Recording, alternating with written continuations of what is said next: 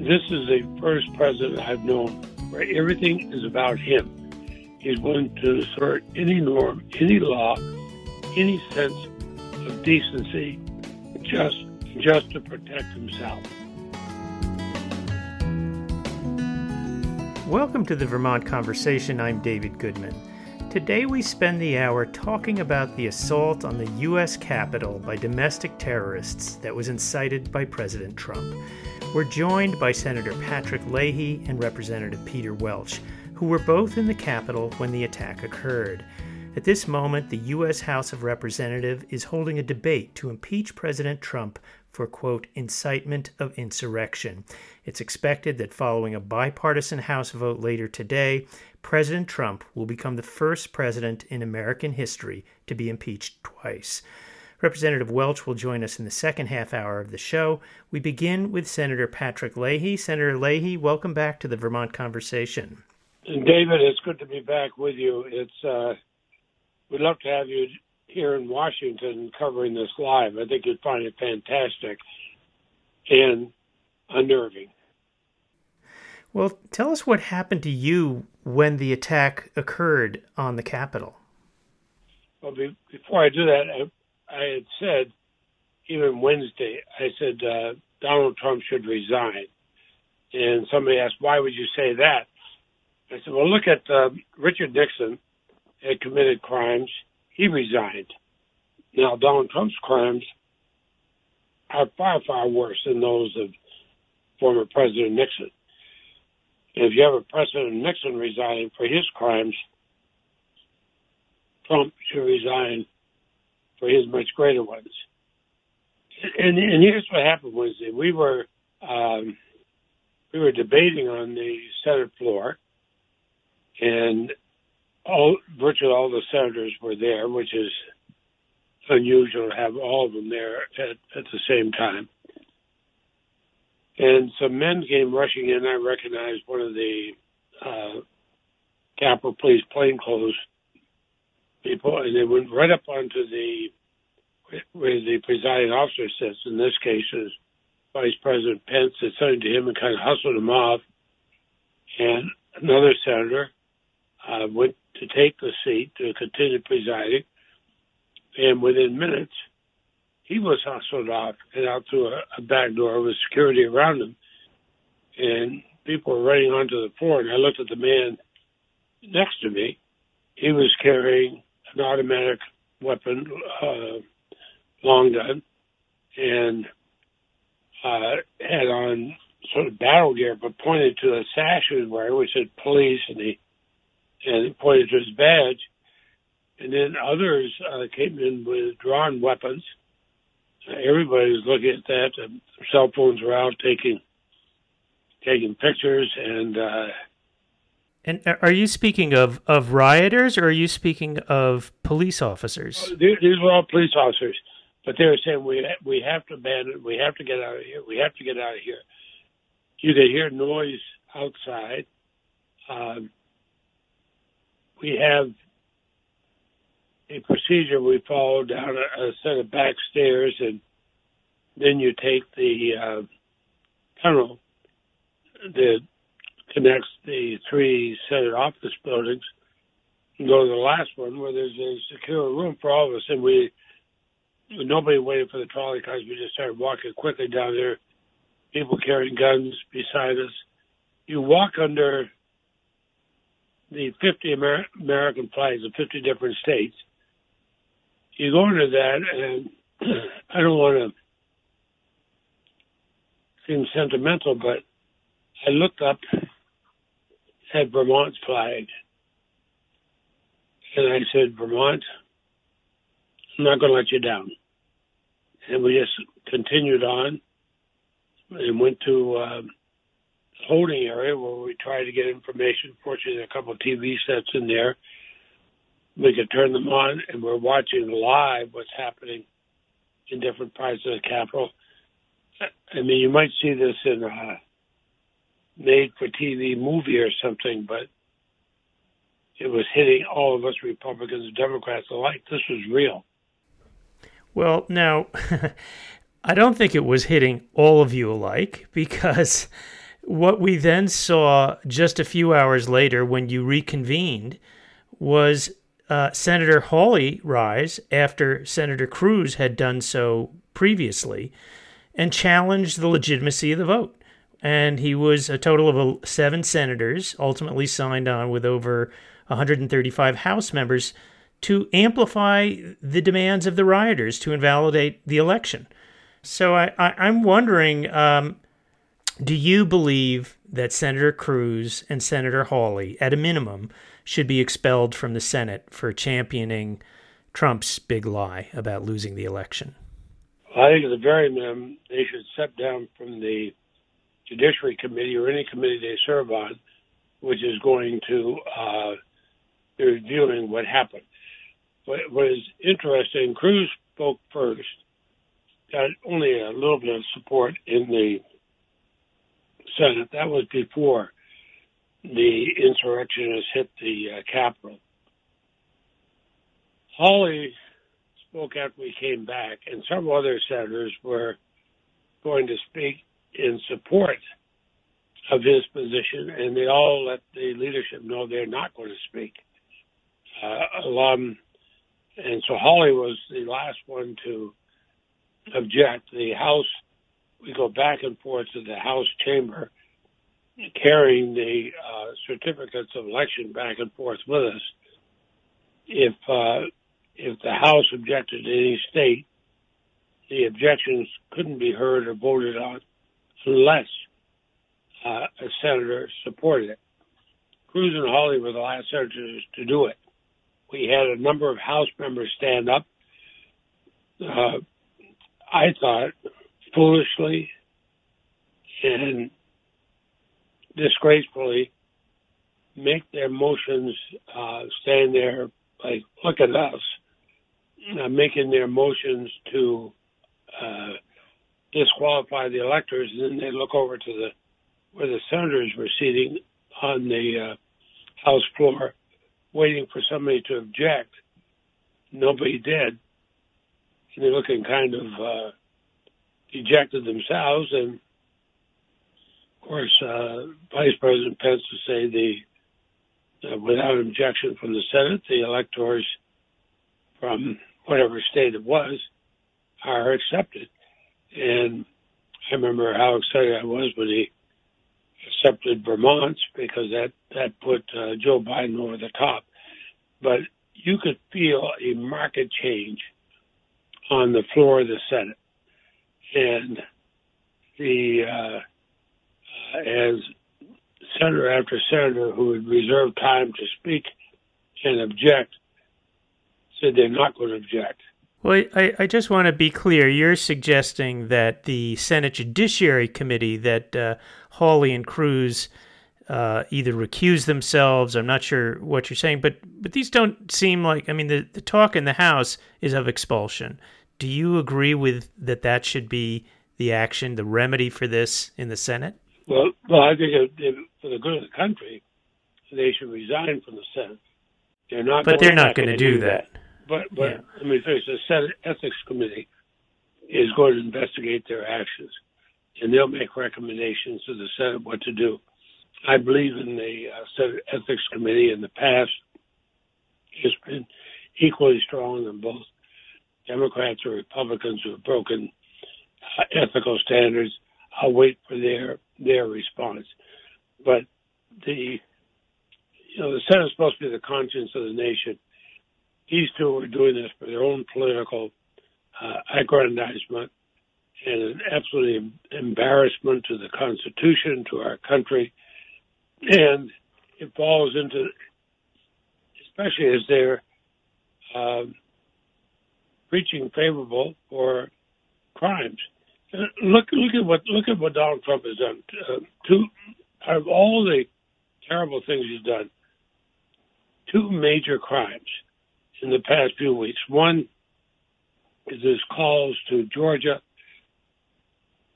trying as an would make him an accessory to fraud, trying to get them to change the vote. That any prosecutor could look at that and say that's breaking the law. Then when he incited a riot. There are major state and federal laws against that. He should be prosecuted as a criminal for it. And that's why I say Richard Nixon resigned for far less crimes than what Donald Trump has done. He should resign. If he doesn't resign, even if he's out of office, I think the Senate should move forward and convict. The House is going to impeach or become the only president in history to be impeached twice. Even if he's out of office by the time it comes to the Senate, we should vote to convict. When do you think that Senate trial should take place? Well, one, it can't take place until the House sends the papers over, and I'm sure they will negotiate with our leadership on that. I don't know when the papers are going to come over. I think we should be prepared to do the trial as soon as the papers come to the Senate. And those who say some of the president's supporters saying, will it be disruptive or be divisive? That is such a disingenuous statement. You know, these are the same people that were voting to overturn a free and fair election last week. And now they say if we call the president to account for his criminal activity, they were being divisive. As someone said, accountability for authoritarian violence is not divisive. That's democracy. And we have got to make sure, and this is something Republicans and Democrats should join on, to make sure that this kind of authoritarian violence is soundly condemned. Or we're going to face more of it. We're going to face it in Vermont. We're going to face it in every single state.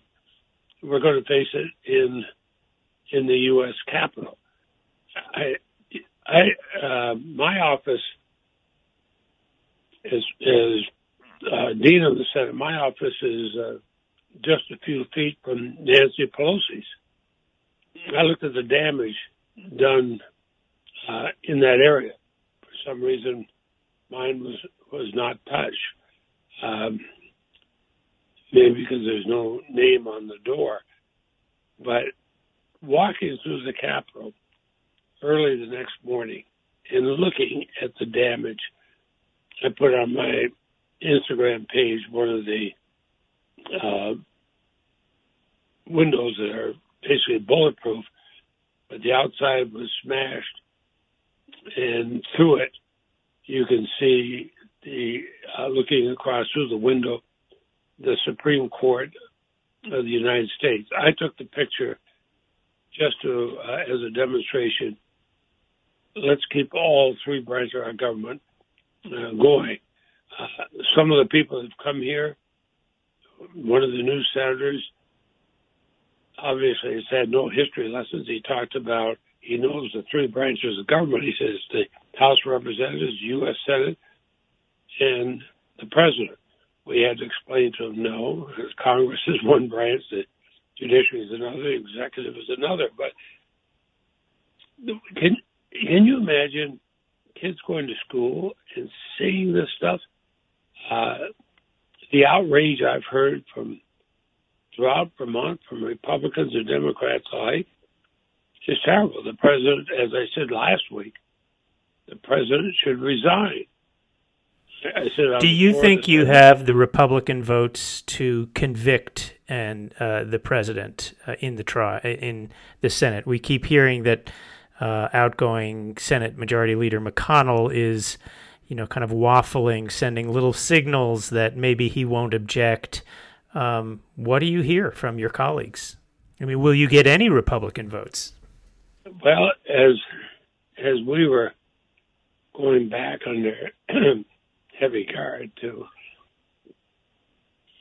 the Senate chamber, there were some who were talking that way. How they're going to feel now, I don't know.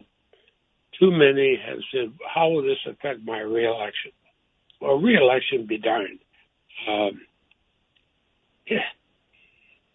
this is the country. This is our Constitution. If any, the president has committed obvious, serious crime. Every single one of the senators who's been a prosecutor, Republican or Democrat, has said to me, of course it's a crime, what he did. If they really believe their oath of office, if they really want to defend the Constitution, they should all stand up and say, yes, there's a crime, we'll vote to convict. What do you think will be the lasting impact of Trump and Trumpism? I think a breakdown of an understanding how the country is supposed to work and what we stand for. Enormous damage worldwide. I've talked with people in government around the world I've gotten to know, and I've listened to their concern. It has been a gift to Putin and Russia. It's been a gift to Xi and the leadership in China, because it has so greatly diminished our standing worldwide, and they're going to try to fill in for that. It is going to require an enormous amount of work by the new president to even begin to put us onto the stand the United States faced before.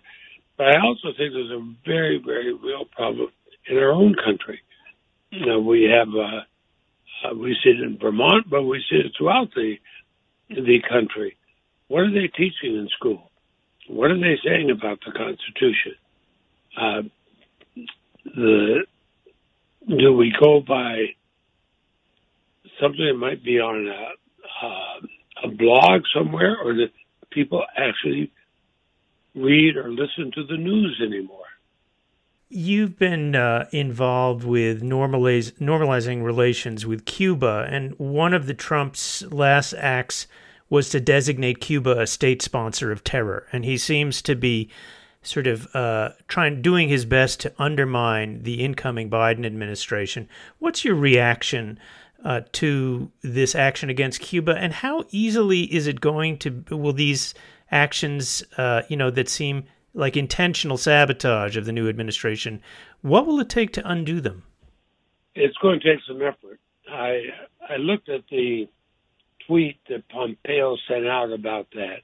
He's got a picture of himself, probably taken when he was in his 20s or 30 years old. He's just doing this hoping that he can run for president and that he might get some of the Cuban-American vote in the Miami area. Good Lord. What a shallow, awful reason. The Trump administration made it right from the get-go. They're against anything that President Obama was for. They've undermined our health care. They've certainly endangered our security abroad. They've hurt the environment. I mean, I could go on and on and on with a list of things they've done just to show they are different than the Obama administration. I've told a president like Biden he's going to have a heavy lift to try to repair just the damage that's been done even before he can get into his own agenda. What they've done in Cuba is stupid, stupid, stupid. And, if Cuba really wanted to stick it to us, they'd say, okay, Russia, come on in international waters and then dock one of your missile-firing frigates in Havana Harbor. They'd be perfectly legal doing it. There'd be nothing we could do about it. That would be an example, but I'm sure they're not going to do it. But you know who's going to be hurt? It's the young people who are trying to create jobs, trying to create a free society in Cuba, the people who are using the internet to talk to each other, who are not the dyed-in-the-wool communists the aging leadership is in Cuba. Marcel and I spent a lot of time with some young people who were setting up B&Bs in Havana. It took them a great deal of work just to get the things they needed, but they could count on American tourists, Canadian tourists, others coming down there. Now where are they? I'm sure they're all out of business. I'm going to go back this year and see how many of them have been able to make it, but the school exchanges with the United States and with other countries cutting down, the exchanges of medical research is being cut back. We are hurting the people that Trump and Pompeo say they're trying to protect in Cuba. The United States has created a devastating blow to them. That doesn't mean everything the Cuban hierarchy has done has been right. Of course not. There are a number of things where I've not only openly disagreed with, I've talked with the Cuban leadership face to face and told them where I disagree. But to act as though this tiny, impoverished country is some sort of a threat to the United States makes us look foolish in the eyes of the rest of the world. In 1 week, when President-elect Biden is sworn in, you will become the chair of the powerful Appropriations Committee in the Senate. What's your top priority for your first 100 days? Well, we've been working for the last month in case that happened to get ready. And one of the things I'm doing is I'm going to bring every Republican and every Democrat in, at least for have one meeting, probably a couple of them. We sit around the table without anybody else, just us, and say, okay, folks, how do we get this country back together? The Republicans and the senior Democrats I've talked to seem very, very encouraged by that. Let's go back and start spending money for things that really help America, that really does things, and gets us back on track. I mean, one thing we can look at is COVID. You know, Joe Biden was right when he said COVID happened on Trump's watch, and he wasn't watching. And we have suffered as a result. And it's going to take a lot of work. I've talked to the incoming Biden administration. We'll get the money. It has to be a priority on COVID and try to protect our country. But then I want to see realistic spending in education and infrastructure, in foreign policy. I think it can be done. It's going to be an awful lot of work, but the reaction I've been getting, and we spent a lot of weekends, a lot of evenings on this, the reaction I've been getting from other senators in both parties has been very, very encouraging. I think that a lot of people say too many of them ran for cover during Trump's time and didn't want to stand up to him. I think they realize that's a mistake, so we got to come back together. Will it be everybody? No. So can I get majority votes? Yes. And I'll have two things going for me. One, I'll be the chairman of the most powerful committee in the Senate, and I'll be the president pro tem of the Senate. What powers does the pro tem have? One you don't want. It makes me third in line to the presidency. And if something happened to the president and the vice president and the speaker, then I become president. That I pray I never have to use, because that means that this country had faced some horrible event. We are taking certain steps, even for Inauguration Day, on that. But also, the president pro tem can take over the chair anytime he wants, no matter who's presiding, unless it's the vice president, and can help direct where objections are heard or not heard, direct where who is heard and who's not heard. but it also has a symbolic one. There's usually respect shown to that person because it's usually the dean of the Senate. How do you think, Senator Leahy, Donald Trump will be remembered? I hope he'll be remembered in history as a disaster to our Constitution, one who has tried to subvert our laws and our government, a person who has lied constantly, and finally was impeached twice because of that. I would hope that this will never be a model for anybody, Republican or Democrat, as a future president. The first president I spent time with as a new senator was Jerry Ford, who had taken over, of course, when Nixon resigned after committing far lesser crimes than what Trump has done. But every single one of these presidents, I felt that on very important things, they wondered what was best for the country, not what was best for them politically. This is the first president I've known where everything is about him. He's willing to assert any norm, any law, any sense of decency, just to protect himself. Okay, well, Senator Patrick Leahy, I want to thank you for joining us on the Vermont Conversation this week. Well, thank you, and thank you for doing this. And listen, I know you're going to have Peter Welch on next. Peter has been working very hard on this, and I'm so proud of him. Mr. Speaker, I'm happy to yield 1 minute to the gentleman from Vermont, Mr. Welch. Gentleman from Vermont is recognized for 1 minute. Mr. Speaker, our government is founded on the principle all power flows from the people. Donald Trump challenged this principle in two ways: deceit and violence. We continue our discussion about the insurrection at the U.S. Capitol and where we go from here.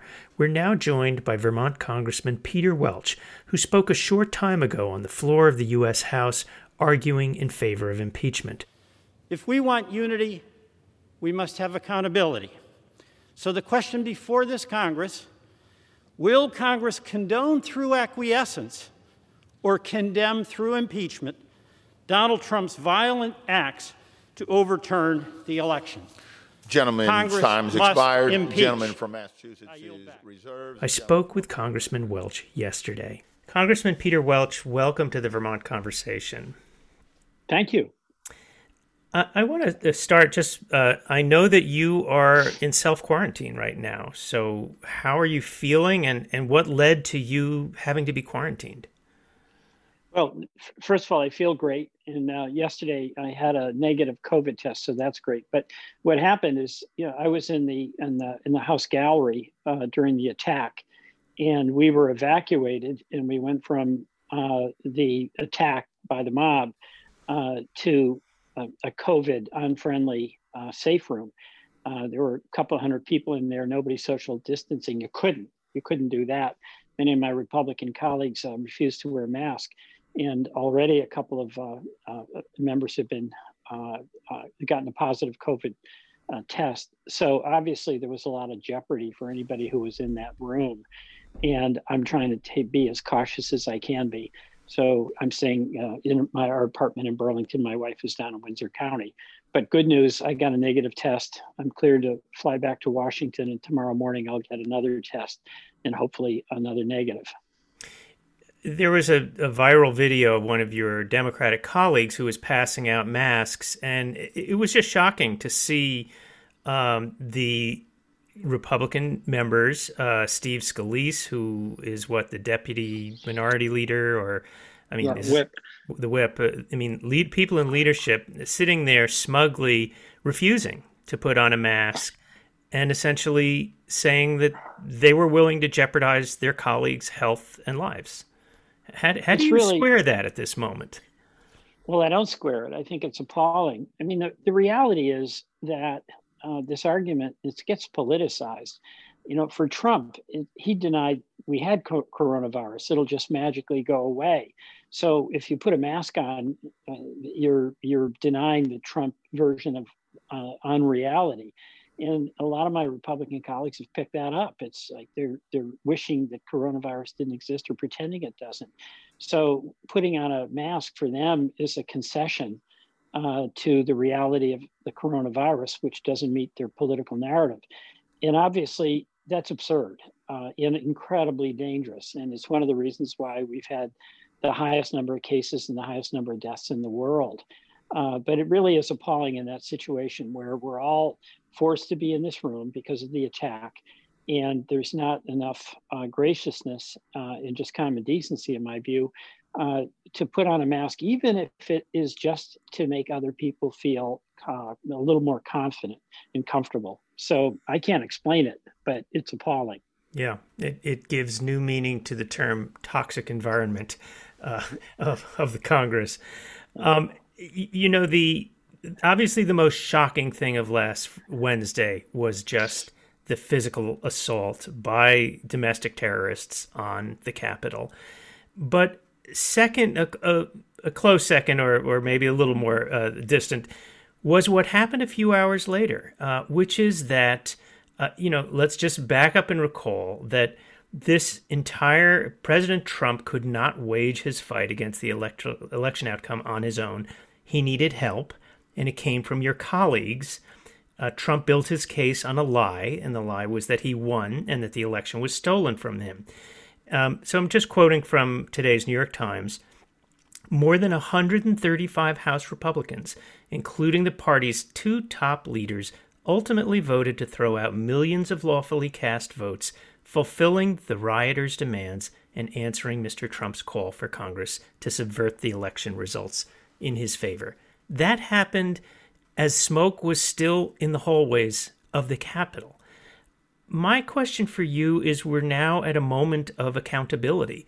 Should those members who voted against respecting the election outcome be expelled? I think some of them should. That's an appalling vote in my view, because they were enablers of Trump, and Trump obviously has the responsibility. He was manufacturing this lie about the election even before votes were cast.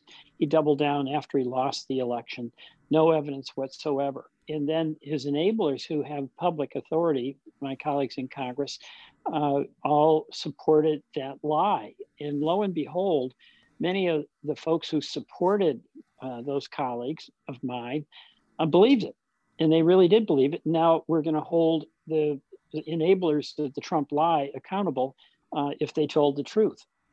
So some of them, like Mo Brooks, I think in particular, who went to the rally and exhorted people to go down to the Capitol and kick some ass. I mean, that's his words. Mm-hmm. I think he should be expelled. That he was inciting insurrection and on top of advocating for the reversal of an election result by the people and wanting Congress to seize control over who would be the president of the United States. So I think that there is accountability that goes beyond Trump, and it includes some of my colleagues.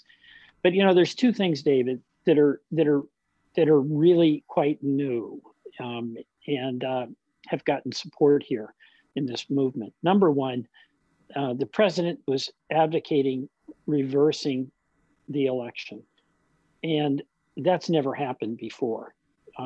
And that's a norm that's been broken and is absolutely critical to the well-being and durability of our democracy. But the second thing that's more ominous, and this is going to continue, Trumpism will continue even without Trump. There's an acceptance of violence as a legitimate political tactic. And that's what happened at the Capitol. The president exhorted people to use force. People felt entitled to use force. It was based on the peddling of the big lie that it was a stolen election, stop the steal. So a lot of those folks who invaded the Capitol, and they had no basis to do that, no right to do it, no matter what they thought, but they did believe the big lie. Trump knows better, my colleagues know better, and they were the enablers in A, destroying that norm of accepting the outcome of election, and B, accepting the responsibility we all have for peaceful political engagement, not violence. Back to the issue of accountability. So you're how many of your colleagues, there were more than 135 House Republicans, How many of them do you think should be sanctioned or expelled? There's two parts to this that I think are, if we're getting into the actual action of sanction or expulsion. One is, how active were they in the peddling of the lie? Like Mo Brooks was out there in front. Hawley is pretty disgusting. Cruz, pretty disgusting. They played a very active role, and there's some indication that many of those folks had interactions and cooperation with some of the leaders of the attack. That's a level of active engagement that I think warrants much more significant response. On the second question, some of my Republican colleagues voted out of fear for what would happen to them electorally if they didn't. That's a vote. It's a vote I actually deplore. But a mere vote without actual complicity, I think, would be, from my perspective, a different call than versus Mo Brooks actively inciting the insurrection when he was at the podium with the president. Will you be voting for impeachment, assuming the 25th Amendment is not invoked? I will. And we have to do this because of the magnitude of what Trump did. We have to act quickly. And there has to be some accountability. My hope is that the Senate likewise would act very, very quickly because, yes, we have to move on this, I believe, in view of the conduct. But we also have to take advantage of the opportunity that the American people gave us by electing Joe Biden. And we have to help him succeed on addressing the two urgent matters at hand. One is COVID, and the other is the economy.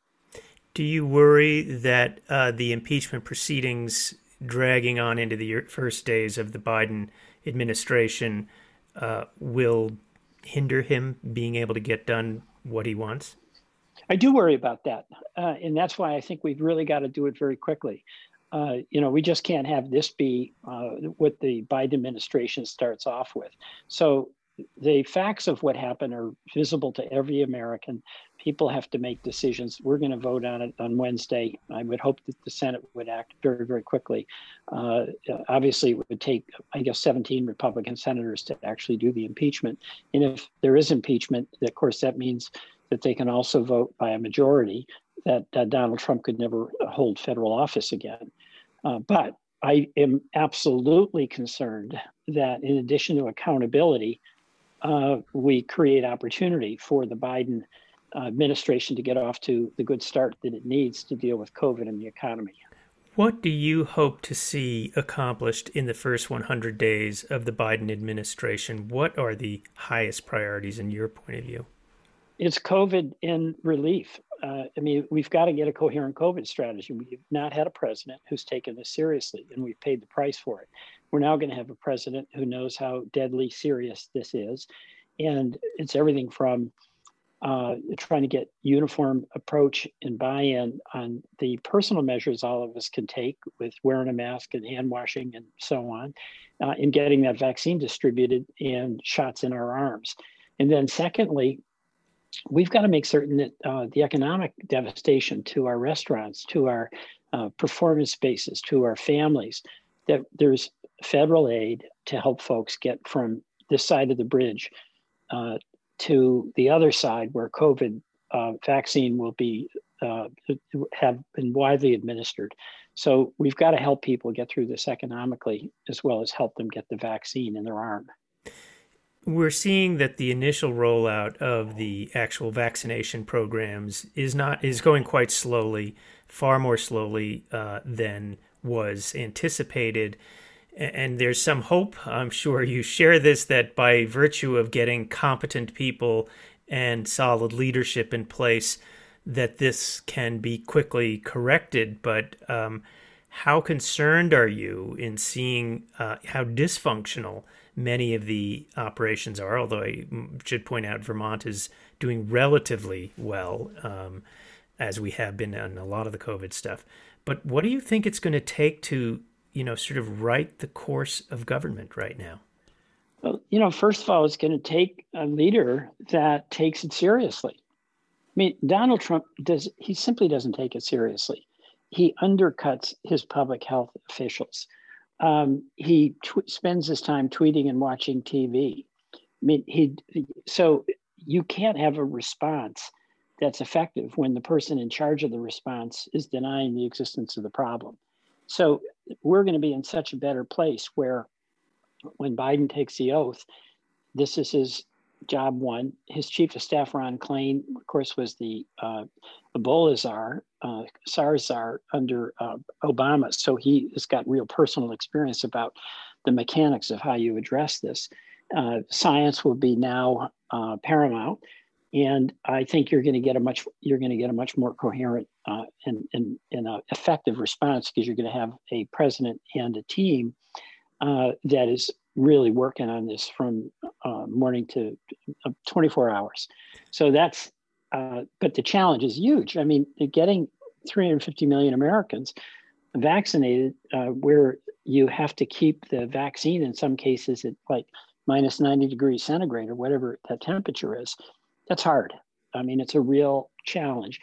And the only way you can address it is by being on it. And we're going to have a new administration that takes that approach.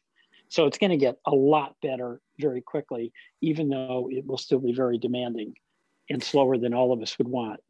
We're hearing about agencies having been hollowed out in the Trump years, senior staff who just simply abandoned their posts. They left government.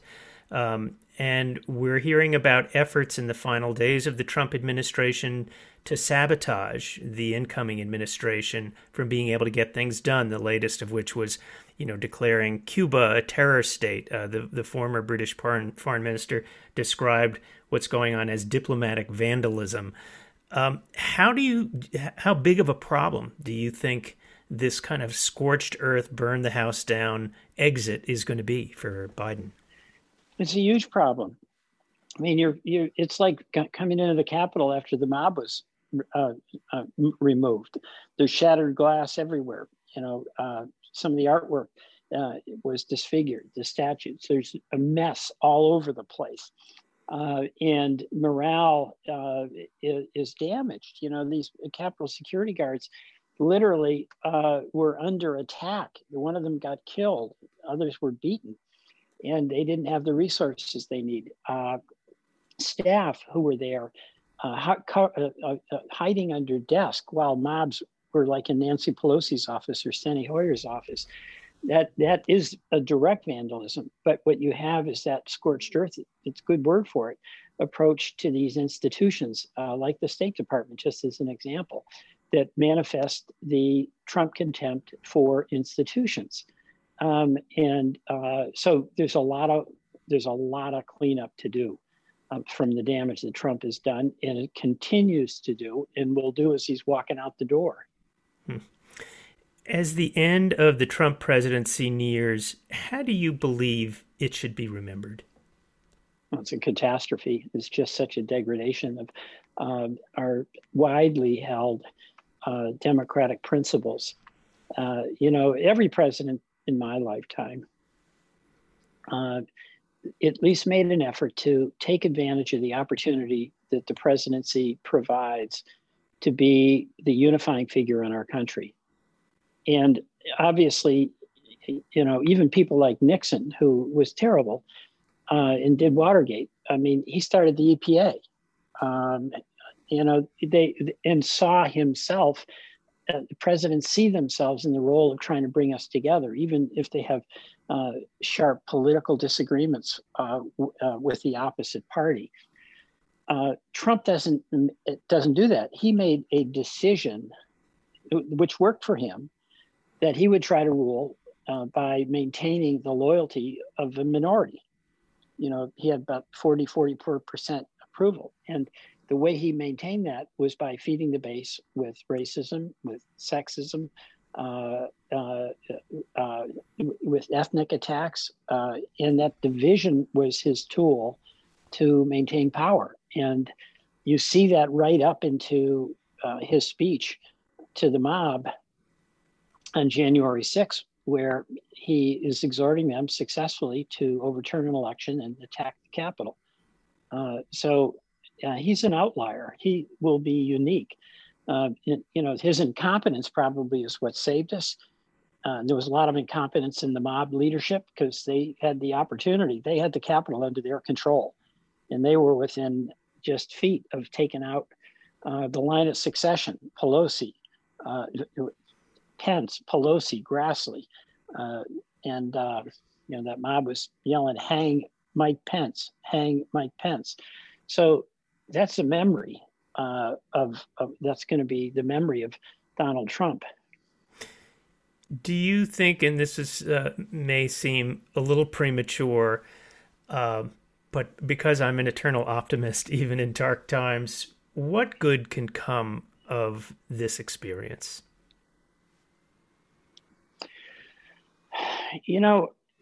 I don't know that much good can come of this experience. I think I have your kind of optimistic orientation, and my optimistic orientation is that we've got to deal with the situation we have.